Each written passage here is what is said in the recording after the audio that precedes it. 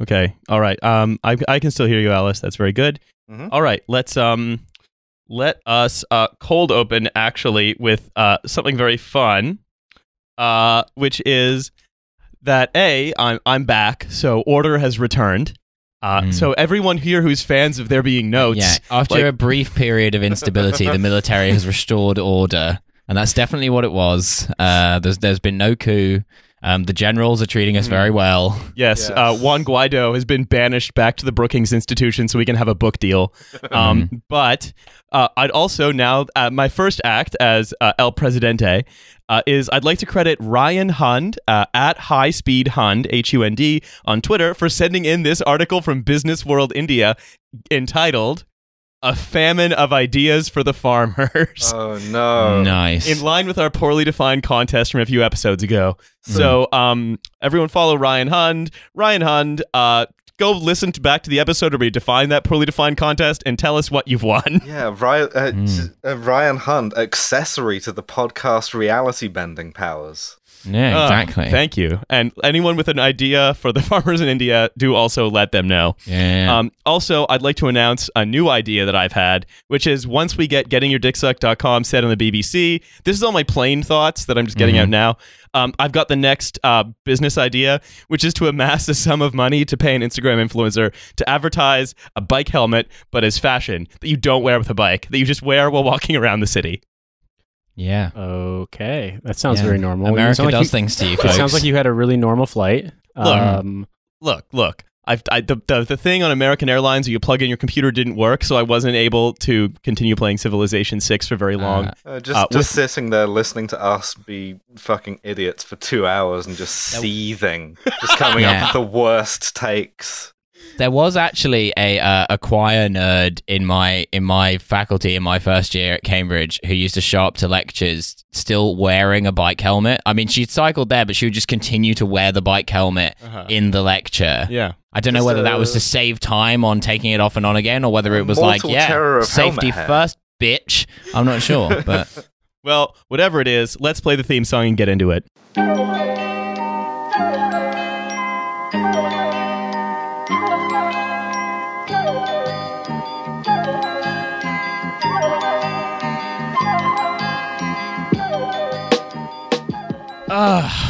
Well, welcome back to TF. Well, I've busted a nut.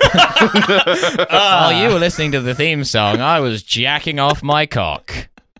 Well, now that I'm back and I've got the notes, as ever, we have like tons of content in today. So, as myself, Riley, Milo, Nate, Alice on the phone line, we are going to get right into it. Let's start with Neuralink.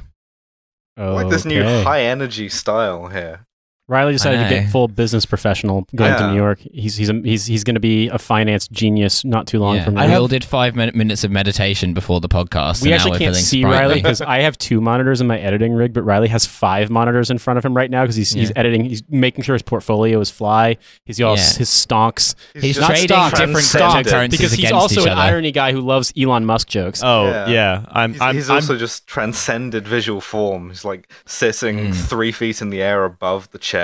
Riley just joins the Skype call from the great beyond to yell at us about how we're not being business enough. Here's the thing. I don't know if you all read the notes, but that really prefigures what Neuralink is. We don't ever read the notes, Riley. You know this. I so don't wait, know is how to read. Neuralink the Elon Musk thing? Yes, it is. Oh, yeah. So Elon Musk, if you don't know, now has a you don't know who he is. sub business. If you Elon Musk, you don't know whom he is. If you don't know who Elon Musk is, he's an evil Willy Wonka, and he's got a sort of sub business where essentially he's saying he's going to connect some electrodes to your brain, dom business, so you can control a computer with them. And this is being pitched as a kind of species level social enterprise to save us all from the incoming threat of widespread AI adoption. Whoa, but that already exists, right? Like, there's plenty of ways for you to control computers with your brain already for, like, people with disabilities that don't require a Redditor to drill holes in your head. Yeah, and also, like, controlling a computer with your brain is just using a keyboard and mouse. What do you think you're controlling it with? Like, the homunculus that lives in the end of your dick? Of course you're controlling it with your brain. There's just, like, an extra bit of arm involved, but it's fundamentally your brain that's controlling it. No, you just control the computer with your soul. Like, Can you imagine if you were a regular car engineer and you worked at Tesla and you'd be like, God, I wish I had a CEO that actually like told us what to do, but instead he's off inventing fucking mind control for computers and like calling expert divers pedos because they're saving kids when my weird fucking rocket submarine can't. He wants to control children with his brain. Oh yeah, he by the way, longboards in once a month to tell you to take safety tape off of things. Look, as we go through this, do bear in mind that he designed a long, rigid submersible to traverse a very crooked cave in what would obviously have killed a bunch of kids. Enough about my sex life. So, as we go through the rest of this, bear that fact in mind. So, to answer some of the questions here, Elon Musk is aware that you control a computer with your brain via your hands now, but he's basically saying that the bandwidth of inputs that you can give to a computer is not fast enough that you would essentially with your hands, like your thumbs or your voice or whatever. Using a mouse is thinking one. Yeah, it's basically too slow. You're the weak link in that chain, basically. Secondly, Alice, to answer your question, yes, there are mind-computer interfaces now, but they are like with metal spikes, and so you can't have them in for like your entire life or you'll get like injured. This is like some kind of weird little filament that you can have in for your whole life and can be added, apparently, like a LASIK surgery. Now, I remind you, this guy... Sorry, go ahead.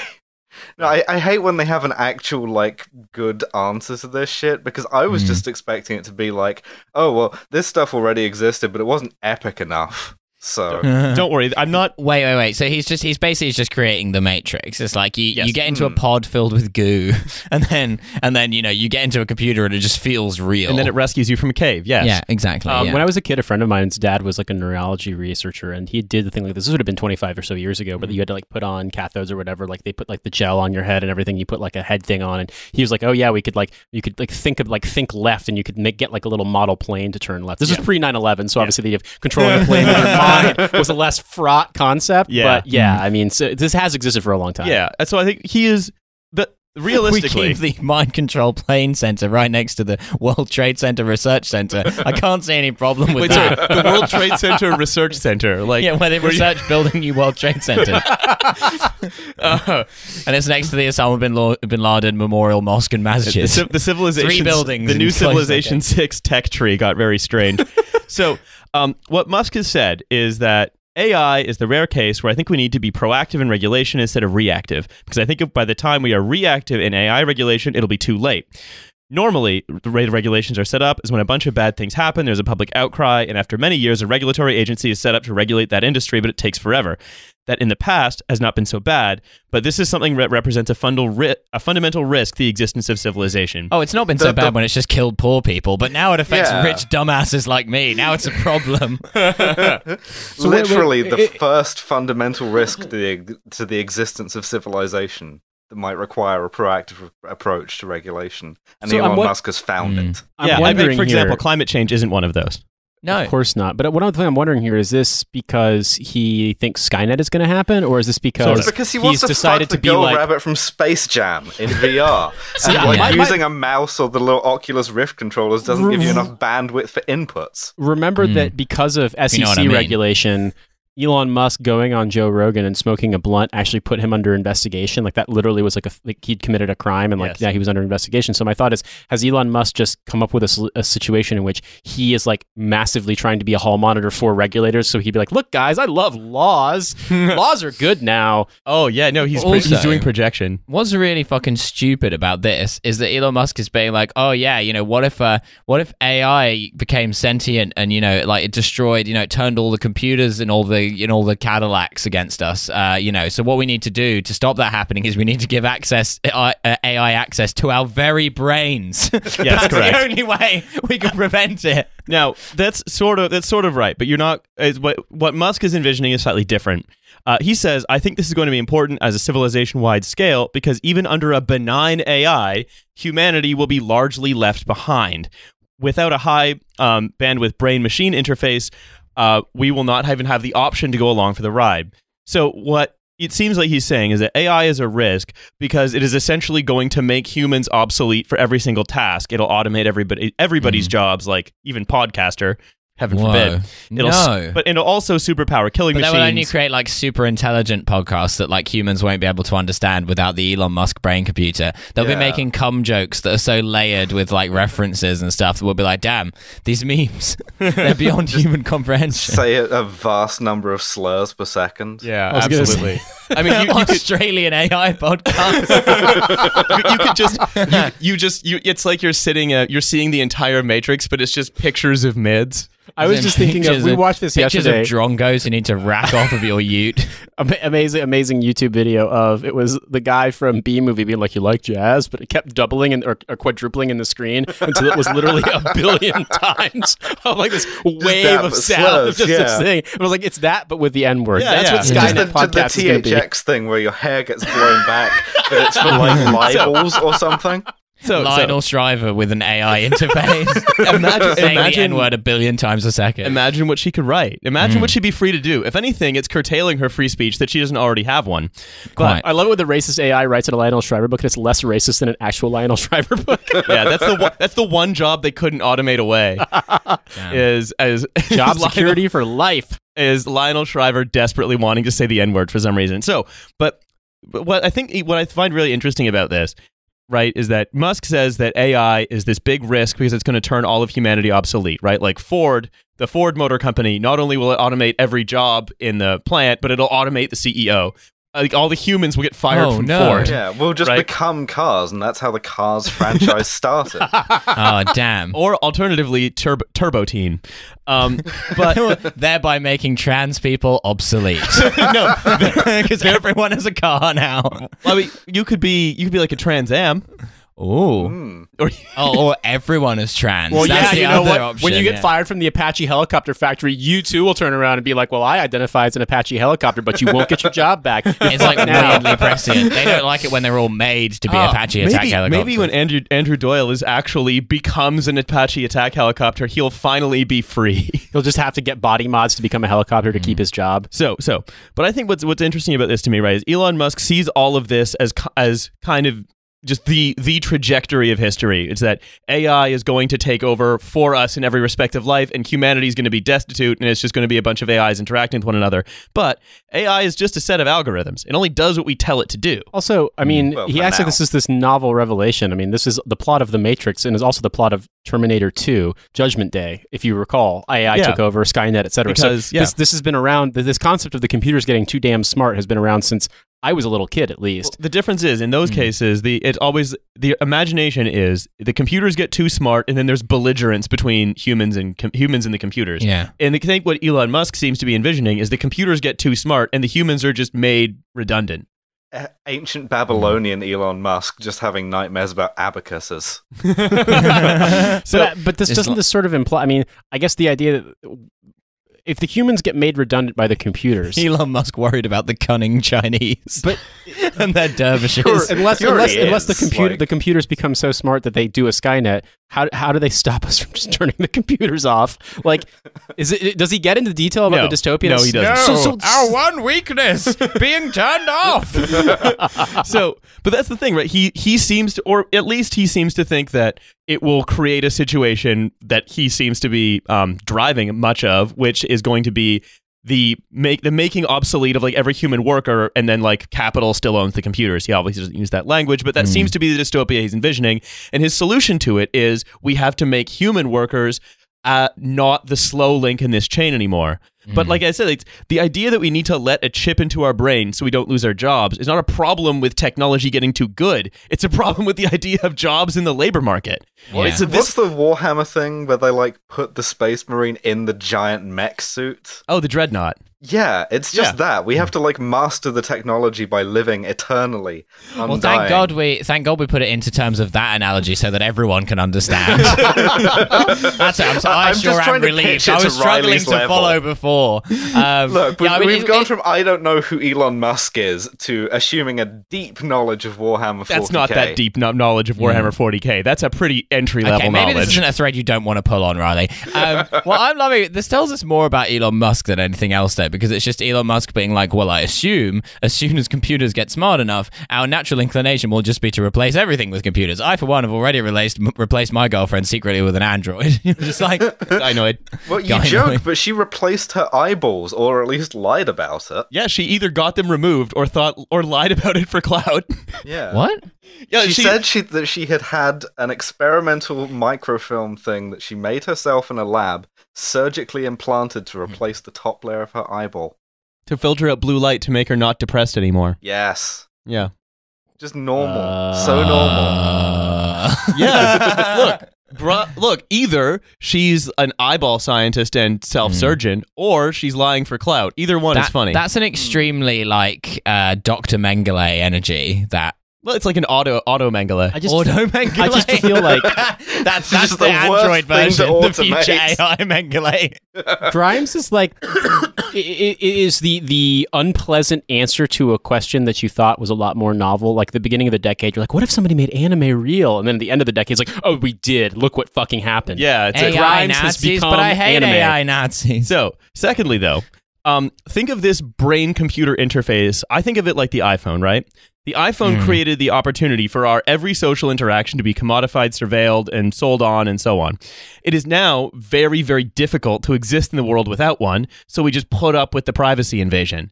And Elon Musk seems to be proposing that we just accept that it will be impossible to live without a brain computer. When we have a brain computer. Yeah, exactly. So humanity faces an existential threat, not from algorithms, but what the algorithms will be programmed to do and who will get to program them. And it seems to me, Elon, like what you have done is you've created an opportunity for actually in averting this dystopia that you invented because you watched Terminator. You have actually created a much more real dystopia where, I don't know, Hallmark or Tesco's is going to have access to my literal dreams. I mean, this is Futurama. Is sort of the plot of the Keanu Reeves film Johnny Mnemonic, but it's just, for one, Ice-T is not a warlord in this future that commands an army of people living in a weird city post-apocalyptic wasteland.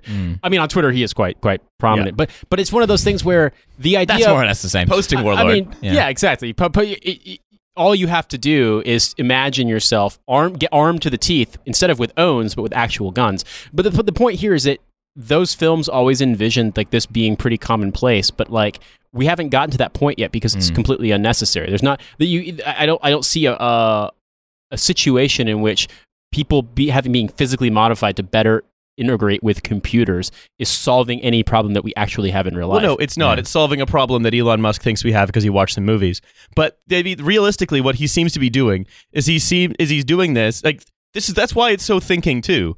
Instead of shortening the work week, moving beyond jobs, this, that, and the other thing, the usual shit we talk about when James Medway's on or whatever, he's thinking, no, I'm going to do something else. I'm going to invent a little chip so that humans will be able to be really, really good at continuing to make whatever the 2025 version of spreadsheets is going to be. What if your mum was an Excel spreadsheet? So basically, he's like... What if your brain was the cops? Wow. The only way we can defeat computers is 1984. The only way we can stop Terminator from being real is if you make yourself into a computer, as opposed to what if we worked less. No, that's the one thing to remember. Elon Musk accidentally invents the thought police. That's the one thing to remember, right? Is Elon, for billionaires, this is going to be entirely optional. But for people who have to continue to work for a living in this scenario he imagines, this is not going to be optional. It's going to be something you have to do. You're just going to be doing Uber Eats on a weird scooter, but you have to interact with everything with a Minority Report thing where you have to swing your arms around. Yeah. You know where you don't have to have your brain linked to a computer? International waters, baby. Yes. I'm just imagining this. It's obviously going to have you have to take temperatures and fucking indicators of all of your brain activity. And I can only imagine, Riley, if you got this thing implanted, you're out doing your horrible Deliveroo driver job, but with your pop-up dashboard inside your brain displaying all of your levels, and it's just dangerously horny off the charts, just flashing red everywhere. And it's at some point, they're going to have to either make the decision, do we want a sex robot? Or do we want to just stop implanting people? Because ultimately... Just iterate on the Chinese dick-sucking machine. It's already that is a thing with the technology. Already there. I have defeated the horniness. Yeah. Now I'm merely placid. I'm a zen. I'm like a zen cone he in put human horniness form. to the katana, and now once he has the brain computer, he can just Control-Alt-Delete every time his dick gets hard, and it's all right. Absolutely. Right? I like to imagine that the Chinese dick sucking machine is only capable of sucking Chinese dicks. That is why it's so just named. a racist Chinese dick sucking machine. Yeah, it's got a dick sucker down below and calipers up top. But speaking of, I would like to move on good segue from Mr. Musk. Calipers in front, party in the back. Pinker two Pinker, two Pinker. Oh, Pinker to Pinker. Two Pinker, two Stinker. just sitting here with my libel law textbook in one hand and the microphone in the other. So basically, we're talking about Steven Pinker being implicated in the whole Jeffrey Epstein thing. Like the Justice statue. Yeah. I love that. Nate says that Steven Pinker was implicated in the Jeffrey Epstein thing, and I take a sip of tea and just spit it across the room. Like, what? I just read his new blog post. But his book is the best thing I've ever read. No, My name is Bill Gates, and I have bangs, even though I'm 50. Steven Pinker is Bill Gates is turf bangs. Turf Bill Gates. Clippy's like, hi, it looks like you're trying to change your gender. Don't you know that that's part of the patriarchy? I can only imagine Bill Gates leaves 99% of his future to charitable research only to define there's two genders. No, he leaves it all to a women's place. Turn the entire world into a woman's place. I've got 99 genders, but a bitch ain't one. So I got facts about Pinker. What I was going to say about Steven Pinker is, as we've established before on the podcast, Steven Pinker is the only person dumb enough to just benignly accept a lift on Jeffrey Epstein's plane, and then people are just like the Mr. fucking Magoo children thing. all around him, and he's like, what interesting performance art. So, in 2007, Jeffrey Epstein, from when his first child prostitution charge, remember that one in 2007?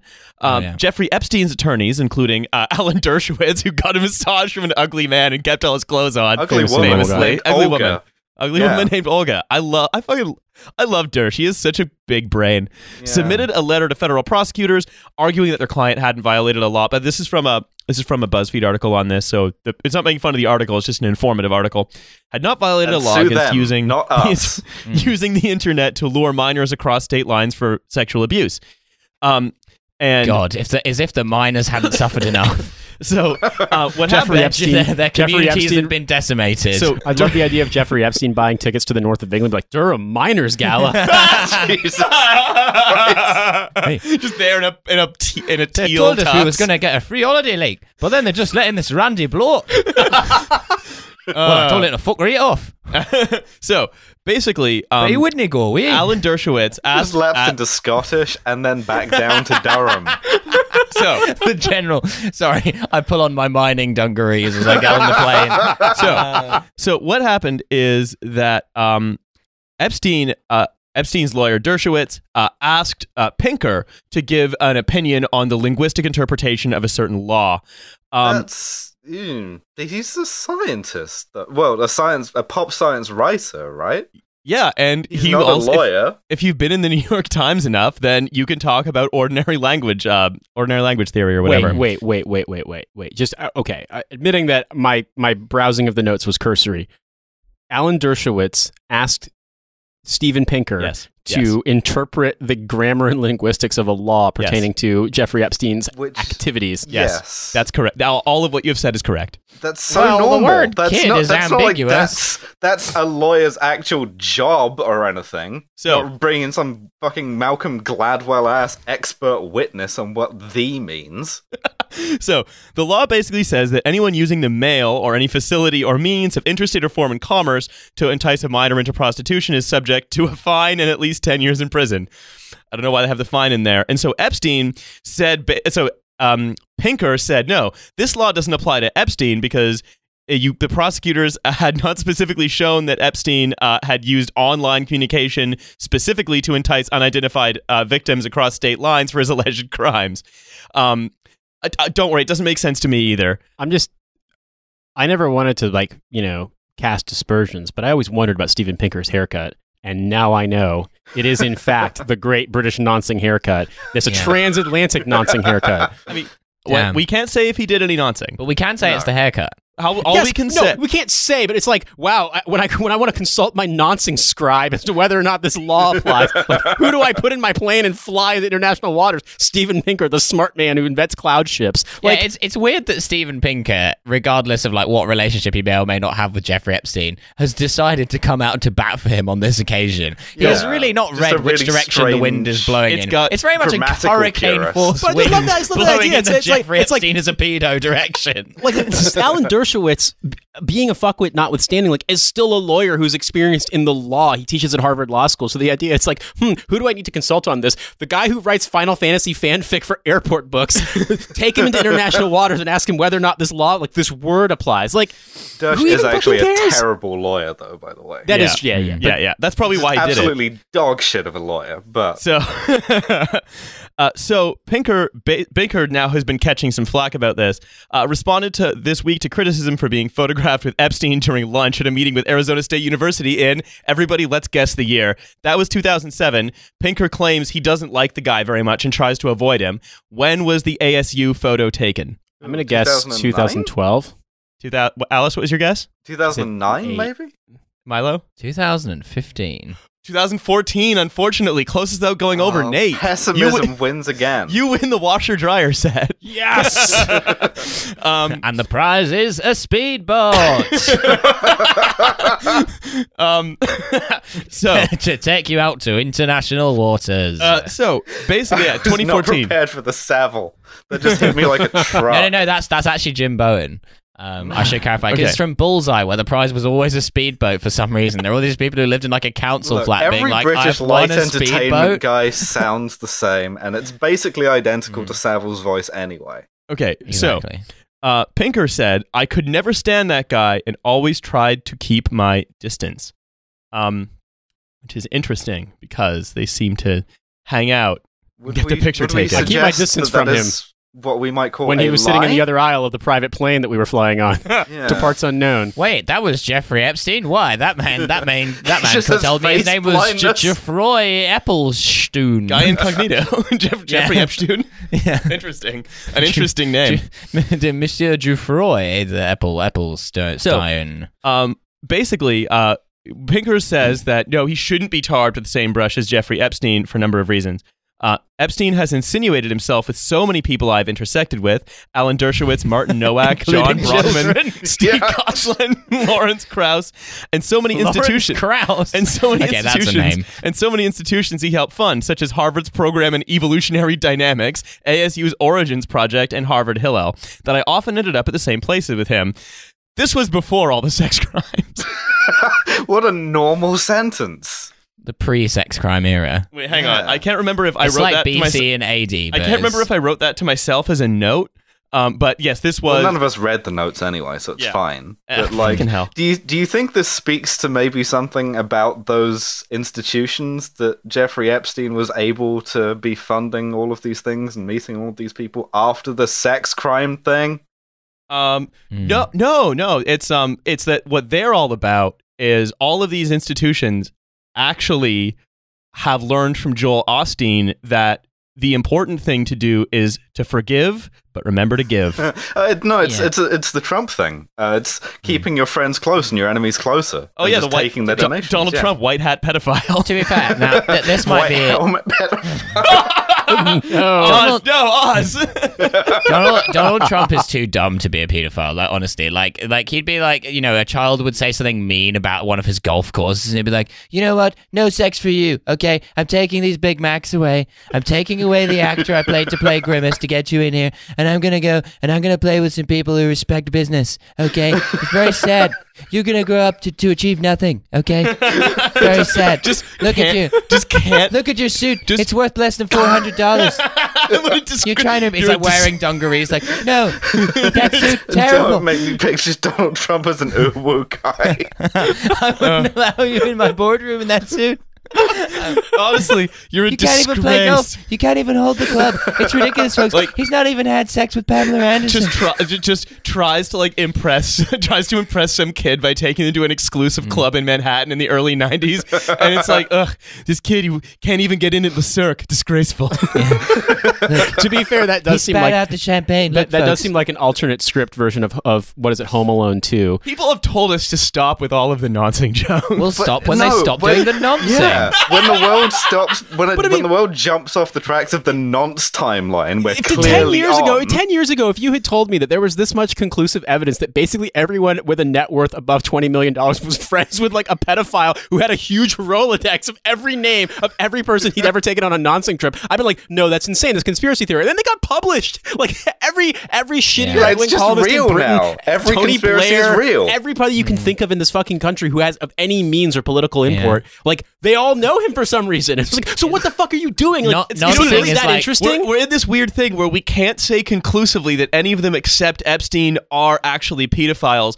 but now we're also in a situation where we can't be confident that they aren't. But it's also since 2007 you've known he's sex crimes man. What else does he do that's so important? I'm confident that Tony Blair isn't a nonce purely on the basis that Tony Blair is like not human enough to enjoy any pleasures of the flesh. Like Tony Blair would have gone there to like drink their blood or something, but not for any actual nonsense. No, he's definitely we'll come doing back it to this bit. Yeah. Doing as part of in a few months. Oh, also, wait, I had an unpopular opinion to voice about the donations to Harvard and stuff, which is like, you know what? I mean, the guy's a huge nonce, put him in jail, whatever. But like, why shouldn't Harvard take his money? That's less money that he has to do noncing. But you know what I mean? Like, it's better that they have it than he has it. The problem with Harvard specifically having it is that Harvard then uses the Noncing Research Institute. I mean, kind It's just like the Koch industry's think tanks for like libertarianism, but it's just for noncing. Yeah, Harvard. Well, that's what they mean by evolutionary dynamics. They want to evolve kids who are smart enough to consent. I mean, that's just the way that it works. Oh God.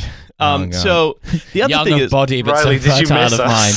not at all. But but the other thing is funding Harvard. Like all you're doing smart is enough to get into the kind of clubs that smart people frequent, like me, like Ronald McDonald House. Okay, I went around there. His house, very sad house, full of children. They're all sick, folks. Ronald McDonald, very bad house. Doesn't even have a pool. That's what What kind of house is this? Next door to a hospital. What kind of person? There's no golf course. What kind of wealthy clown would live in a house this bad?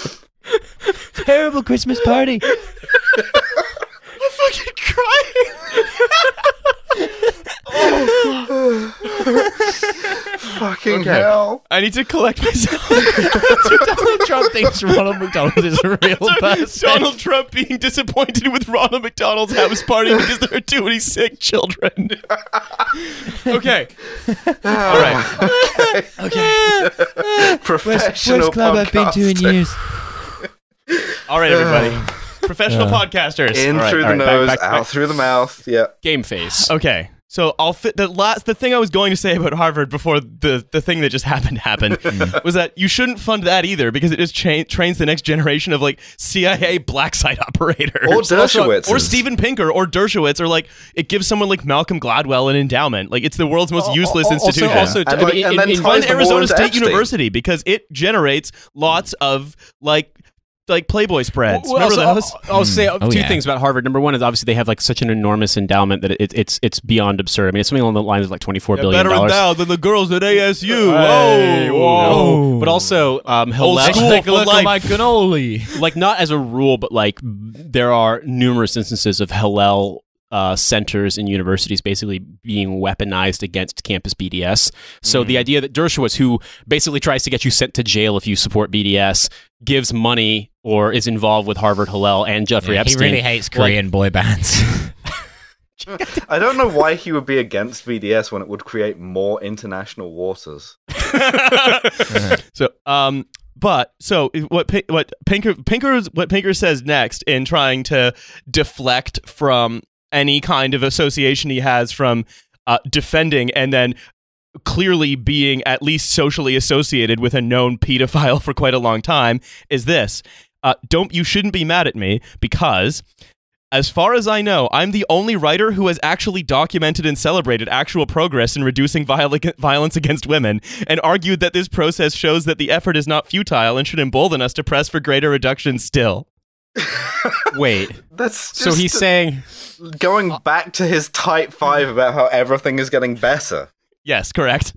I've written about I had a Jeffrey Epstein Type 5 joke. In the fight against violence against women... And as a result, that makes it cool for me to also be friends with man who has a plane. Like, yes, correct. Yeah, that's who exactly has the all-black Gulfstream. I was going to say that is more or less a summary of Pinker's argument as to why you shouldn't be mad at him, and here's why he remains my favorite public intellectual. The only man who will definitely not be on this list is Mr. T, because famously he ain't getting on no plane. But that's why Pinker is my favorite public intellectual, because he has the energy. He has the American come at me energy.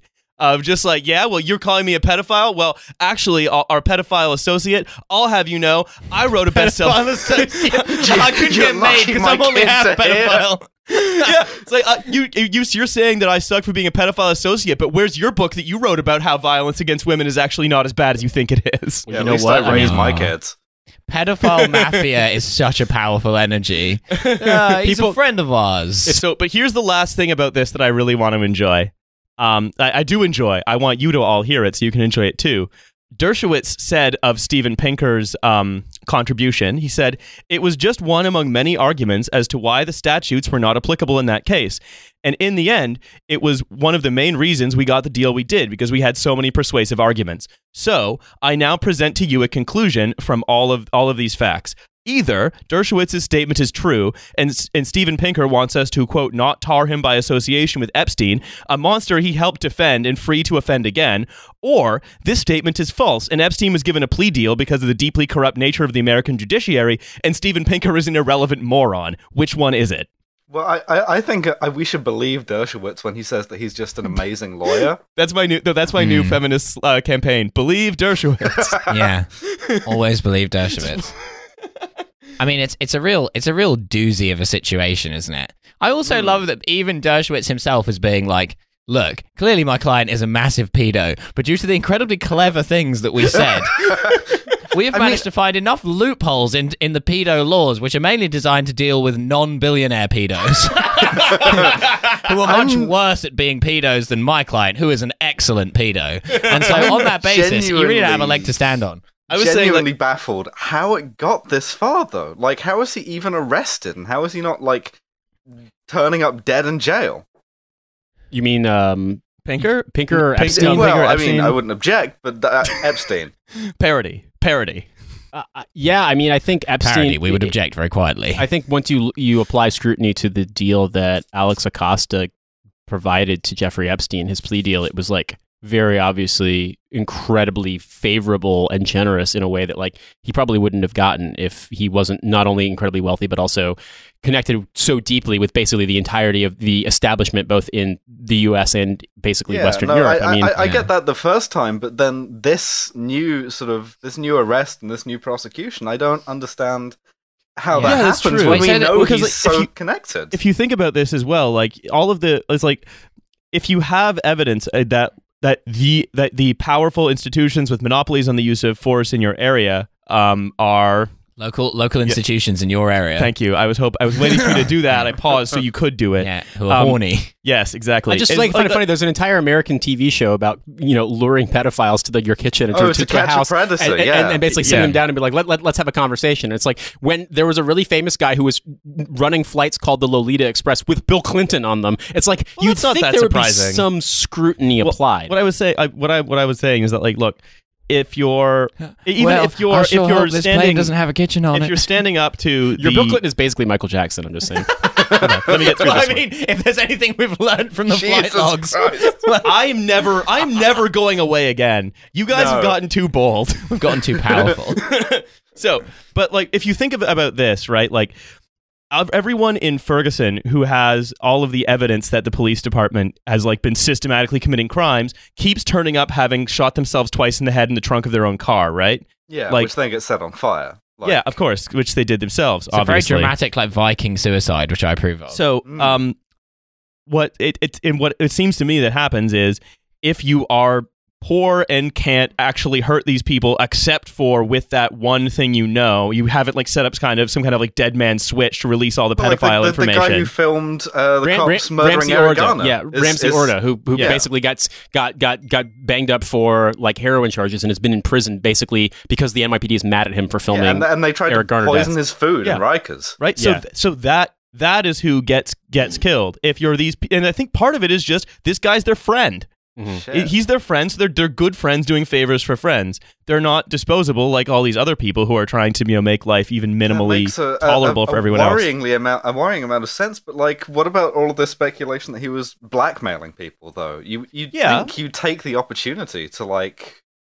I think he realistically, look, I hate to echo what is said on other shows, but I think in this case, Chapo got it right. He's going to get put in prison for a short amount of time. No one else is going to go down for this. No information is going to get released. He's going to be in like a Dinesh D'Souza style white collar jail. And that's all that's going to happen. Someone wants to describe it as golf prison. Yeah, he's going to go to golf jail for a short period of time. Folks, very good prison. It has a golf course. Look, I went to Ronald McDonald's house. He didn't have a golf course. Not again. All I'm saying is Jeffrey Epstein's prison. It's a lot better. Not this again. Cut his mic. Right, but he has enough power and influence that he's not going to get killed like the person who reported on Eric Garner or all the Ferguson murders, because ultimately the people he's blackmailing are also his friends, and all of these people are too dumb to turn on their own friends. Also, I feel like as a billionaire pedophile, engaging in any kind of blackmail is an extremely bold move. Like, clearly it's paid off for him, though. Yeah. Well, you know the theory. What have the people he is blackmailing done? Because like the kind of shit they must have on him. Man, what did Saddam Hussein have on Tony Blair and Bill Clinton? Well, I mean, I think about it. Like there was the story from when he was recently arrested about all of the things they found in his safe that were like that. What was redacted? Yeah, that he had just labeled. But it seemed as though they were like basically, like video footage of X with X, like.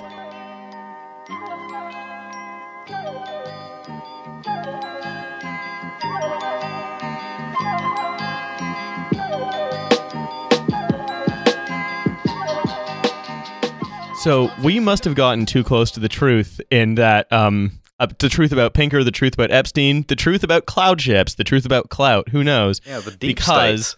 Yeah, exactly. Because the deep state came in and turned off our power while we were in the middle of that segment previously, and they have extraordinarily rendered Milo to a comedy show that he's doing. Just literally dropped out mid-sentence. I thought Leon Black's Private Death Squad had got you.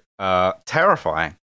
Yeah. Well, Milo's doing great. He's performing a headline show in a very dark position. In a stress position in Morocco right now. It's all good. Yeah, exactly. So he's been extraordinarily renditioned. But we three remain to do the final segment. We're just going to cuss out again. There's going to be one fewer of us.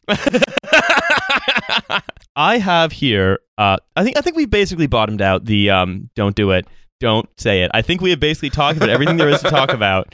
I mean, me too. I often find that I've bottomed out on Jeffrey Epstein. Yeah, I think we've basically bottomed out on Jeffrey Epstein's plane, and I don't think we've bottomed out on the old Jeffrey Epstein topic. But I think the whole Steven Pinker thing. I think we've basically covered what there is to cover there. He's still a dumbass. He still believes that his like dumb Panglossian pions to power are somehow going to like make people like him. Yeah, and it's not even libel because none of us really think that he's a pedophile. We just think that he has face blindness, or he has like a weird Mr. Magoo confluence of circumstances where he just misses all of the pedophilia. Yeah, he's either sort of a scurrilous weasel, or he's an idiot, or he's both. I mean, I hate it when I'm just a wordsmith who's hard at work trying to make people understand the world, and the Nonsing Express shows up and asks me to interpret words for certain laws regarding to child sex trafficking across state lines. A normal thing that happens to the best of us. Look, do you know how hard it is to get a flight to Arizona? Like they basically don't make planes that go there. And furthermore, like, look, This is just Steven Pinker being a worker. Are you anti-worker, Nate? I am. He's just trying to make ends meet. He just wanted to get free airfare to that academic conference about cloud chips. Exactly. And so, they gave him free airfare. They're like, hey, if you think he didn't do any pedophilia, that's actually acephobia. So, rethink this. Oh, man. I hate canceling myself. All right. So we're all going to cancel ourselves. And we're canceled. Mea culpa, mea maxima culpa. Yeah. So, before we finish out here, I'd like to do a short reading from a certain Mr. Alastair Campbell. Yes. For our American audiences, we just should understand Alastair Campbell basically was like a sort of David Frum-like figure in Tony Blair's cabinet during his administration when they got into the Iraq War. But somehow considerably sleazier personally. And also, don't forget, his daughter has done stand-up comedy with Milo before. Oh, God. What is it about improv groups and stand-up that just attracts the children of incredibly powerful people? Well, look, just like with the fake dossier that led to Iraq War, everything is made up, and the elaborate string of pearls configuration on the chemical weapons doesn't matter. Yeah, you just yes and your way into invading Iraq. As Uday Hussein famously said, why are there so many genders? Yeah. Uday Hussein for The Spectator. He should have identified as an attack helicopter. Maybe it would have been harder to kill him. See, if he had just said that he was in a safe space, Iraq wouldn't, the U.S. wouldn't have been able to shoot rockets at his house. Yeah, because of the SJW military that's been cucked. I hate it when that happens. Except, of course, for the parts of the military that I worship and have my bumper stickers themed after, which makes me a veteran. Navy SEALs are alpha, and then everybody else is cucked. The most alpha thing a Navy SEAL can do is start up a car dealership. Imagine if a Navy SEAL came home and found out his wife was fucking somebody else, and he's like, "This isn't supposed to happen, all right? I do the cucking, not the other way around." Damn, we hate to see it, but okay. So here's the title of the article. Navy SEAL voice, though.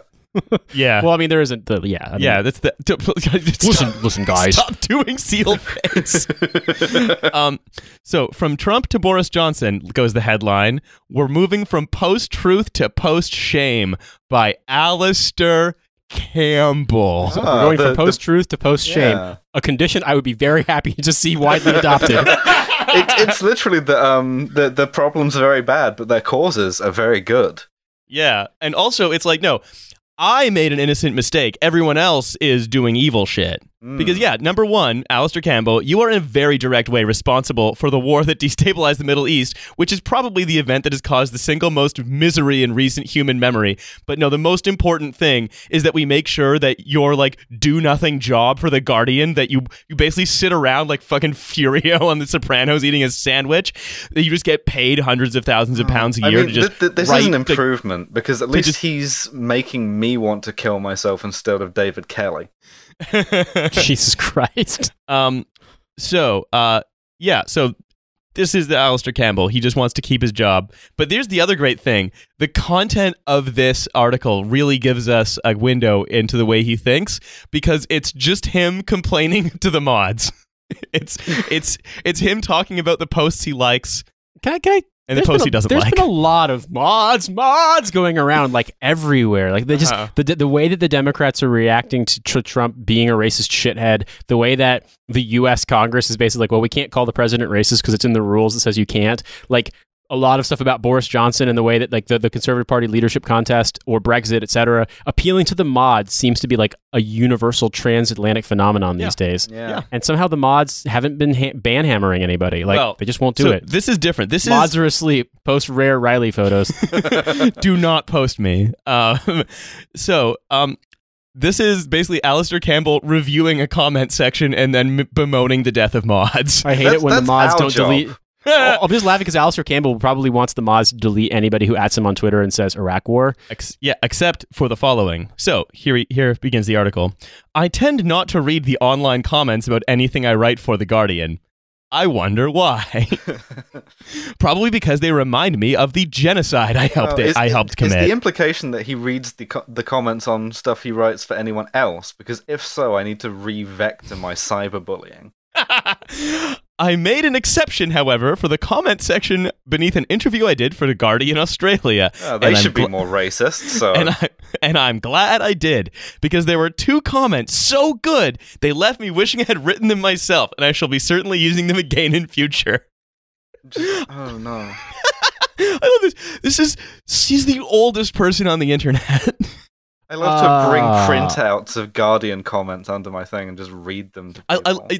I can only imagine him reading these comments, having printed them out and balancing some reading glasses on the tip of his nose. Just like, yes, let's see. So he continues, I have no idea who this, quote, sleuth for truth, all one word. You're fucking kidding me. I have no idea who, all one word, sleuth for truth is, but someone should find them and hire them as a speechwriter. As they wrote, voting for a populist party is like diving headfirst into an empty swimming pool because you're angry there's no water in it, unquote. Damn, got him.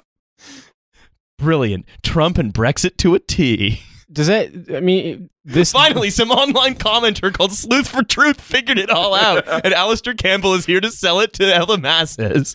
You know, it's weird because can you imagine if someone writes a similarly like salient and observant comment on one of his pieces for the Guardian Australia that's like, you know, in the grand scheme of things, the populists are willing to take advantage of our post-truth society and manipulate it, and something along those lines that he finds really insightful. He's like, but it's written by someone named Hot and Horny 42069. Like, and he's like, well, I have to name them. And this is the concept behind gettingyourdicksucked.com. Yes. Yeah. So thank you, Alistair Campbell, for proving us right, sort of, in this theoretical world.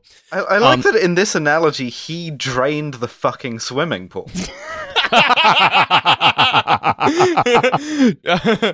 Oh, man. I hate it when the commenter named Alistair Campbell's Pool Boy just starts owning me relentlessly.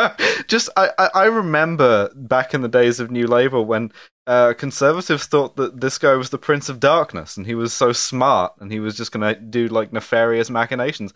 It turns out he's just fucking stupid. Mr. Seamus Milne. Well, he's basically that. Like, he was that figure to them, and now he's... Remember, like, the question is... For me, the question with people like Alistair Campbell is... It always goes back for me to the Adam Curtis thing with hypernormalization and how the scenes from the movie The Rock were used to inform the dossier that led to the Iraq War. But then a strange thing happened. There was more no or water less, in the swimming pool. And so I always sort of go back and forth on, is Alistair Campbell... know that he's lying and is evil, or is he so dangerously incompetent that it would be malpractice to like let him out of a very soft padded room? Well, I think it's both, because he talks about mental health a lot and like mental health issues and charities and stuff because he gets depression.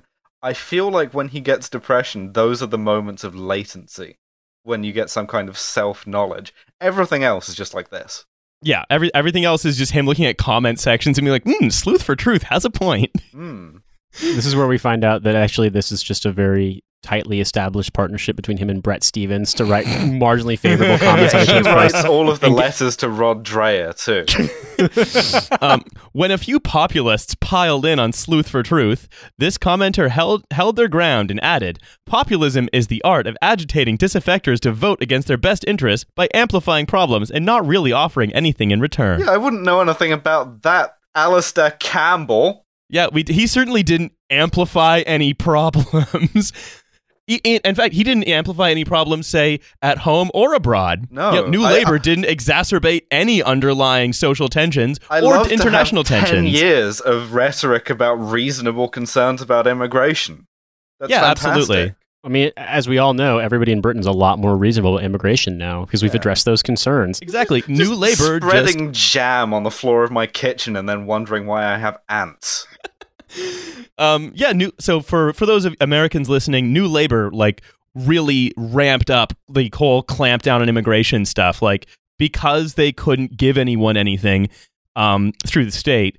A lot of what they had to do was just say that immigration was too high, reduce immigration, blah blah blah. So if you want to know where they all got these ideas, it's him. And also something I point out, too, is that in the aftermath of Brexit and such, now the idiotic sort of British right-wing media, sort of default media examination of New Labour, even though they did all the dumb racist kowtowing and trying to like triangulate to get the racist vote, they're still like, well, Labour brought us into the fucking EU, or whatever the EU treaty was at the time. Like, they let the floodgates open. It's Labour's fault. Like, the right wing people. The point being that if you try to triangulate with racists, they're still going to turn around and be like, "You did all these bad things, and we need to be more racist." There's zero way to accommodate them anyway. It's almost like their goal is domination itself, not a certain level of migrants in the country. Oh, parenthetically, about New Labour, I saw a Daily Mail comment back in the day that was the densest example of.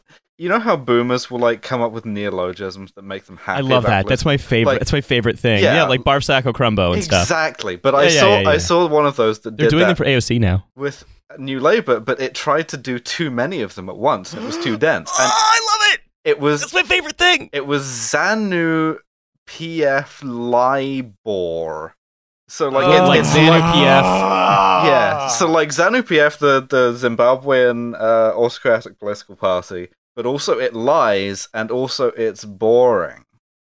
Well, that's like when I love when American like MAGA boomers can't do the same thing with the Democratic Party, but they change it.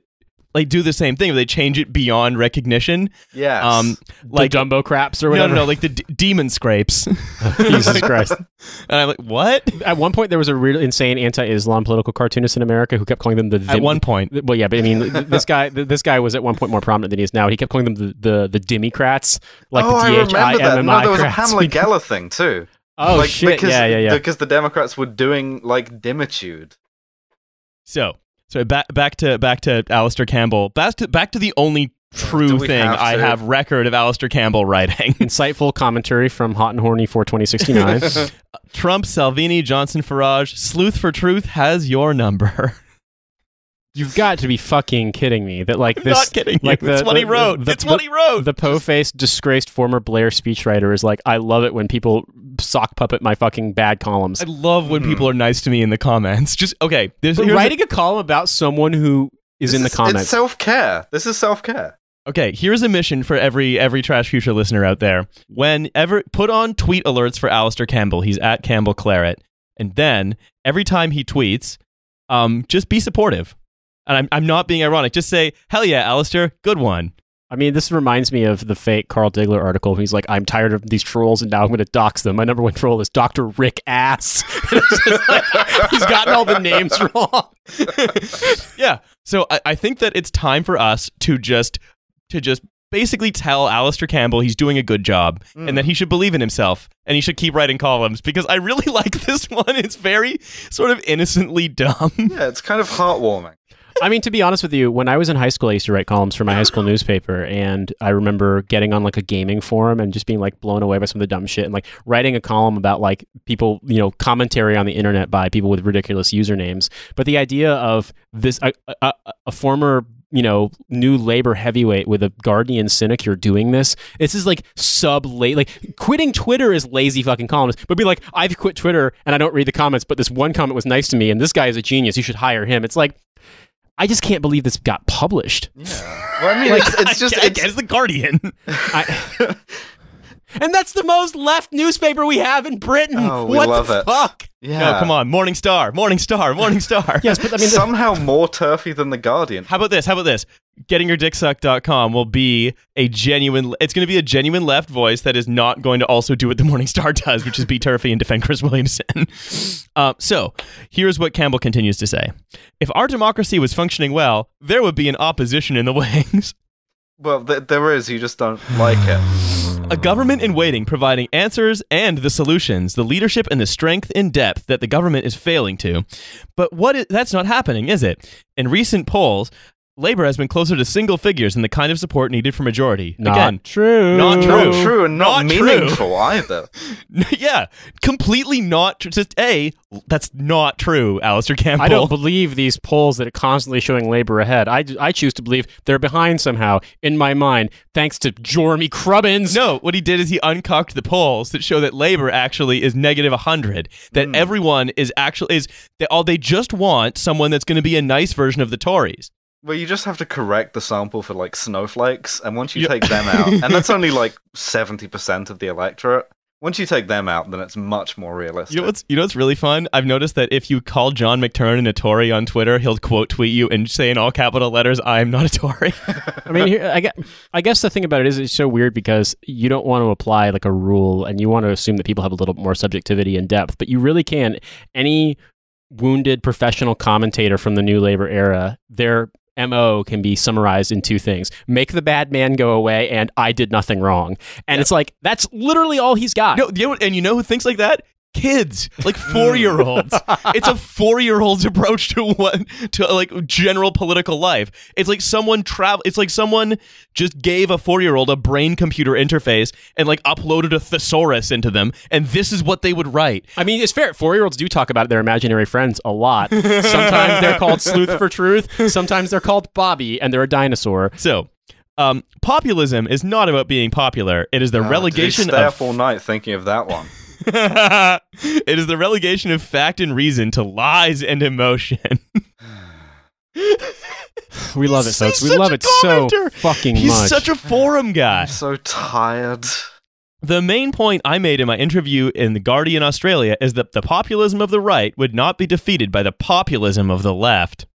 What the fuck's it going to be defeated by? Like, people shouldn't want things that they want. People should want things that I think are good. Well, by the way, my handle includes the word claret. I'm just going to speak for all British people. Number 1, claret's good. Number 2, you can get... Okay, I'm going to do Riley's review corner. Do some Canadian wine reviews, please. No, sorry. Number 1, I had some fucking baller Canadian wine when I was in Canada. I had the 2006 Stratus Red. It's sick. We knew you were going to.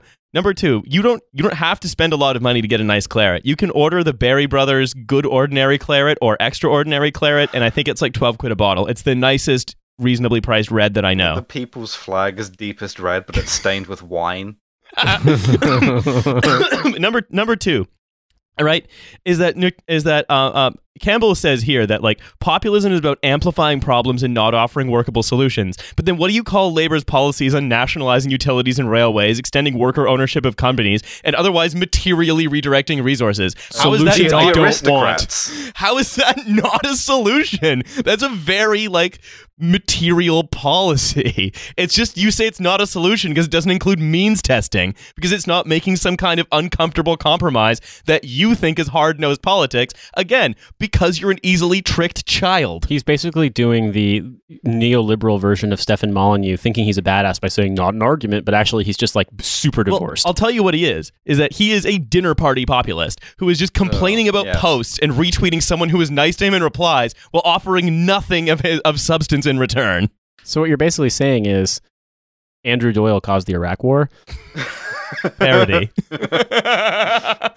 All right, I think that's going to do it for us today. Try not to turn up missing after this episode. As ever, thank you to everyone listening, and thank you all for coming on. We are going to be at Birmingham Transformed, so if you want to see us there, you want to see another range of excellent guest speakers. I think a lot of them are coming. We're gonna. All the stars, all the hits. We're going to be doing an episode in Birmingham with Soweto Kinch, previous guest on this show, and Alice, current member on this episode. No Milo, though, because he's going to be in Edinburgh. Sorry, I was trying for parallelism there. So we're going to be doing the paradox of being in Birmingham but not in Edinburgh, just to annoy people. Yes, absolutely. So we're doing that. Also, we're going to be at the Edinburgh Fringe on August 10th. We still have some tickets left for that. We have What If Your Phone Was the Cops shirts, although I think we should make another round saying What If Your Brain Was the Cops? Just wires going into the police helmet. And then what if the cops gave good brain? All kinds of fun stuff. It's called genes. And then, we got a Patreon. You can subscribe to it. Oh, yeah. Also, we're going to be at the World Transformed in September, yes. And we got a Patreon you can subscribe to. $5 a month, second episode a week. You know what to do. All right. Goodbye, everybody. Bye.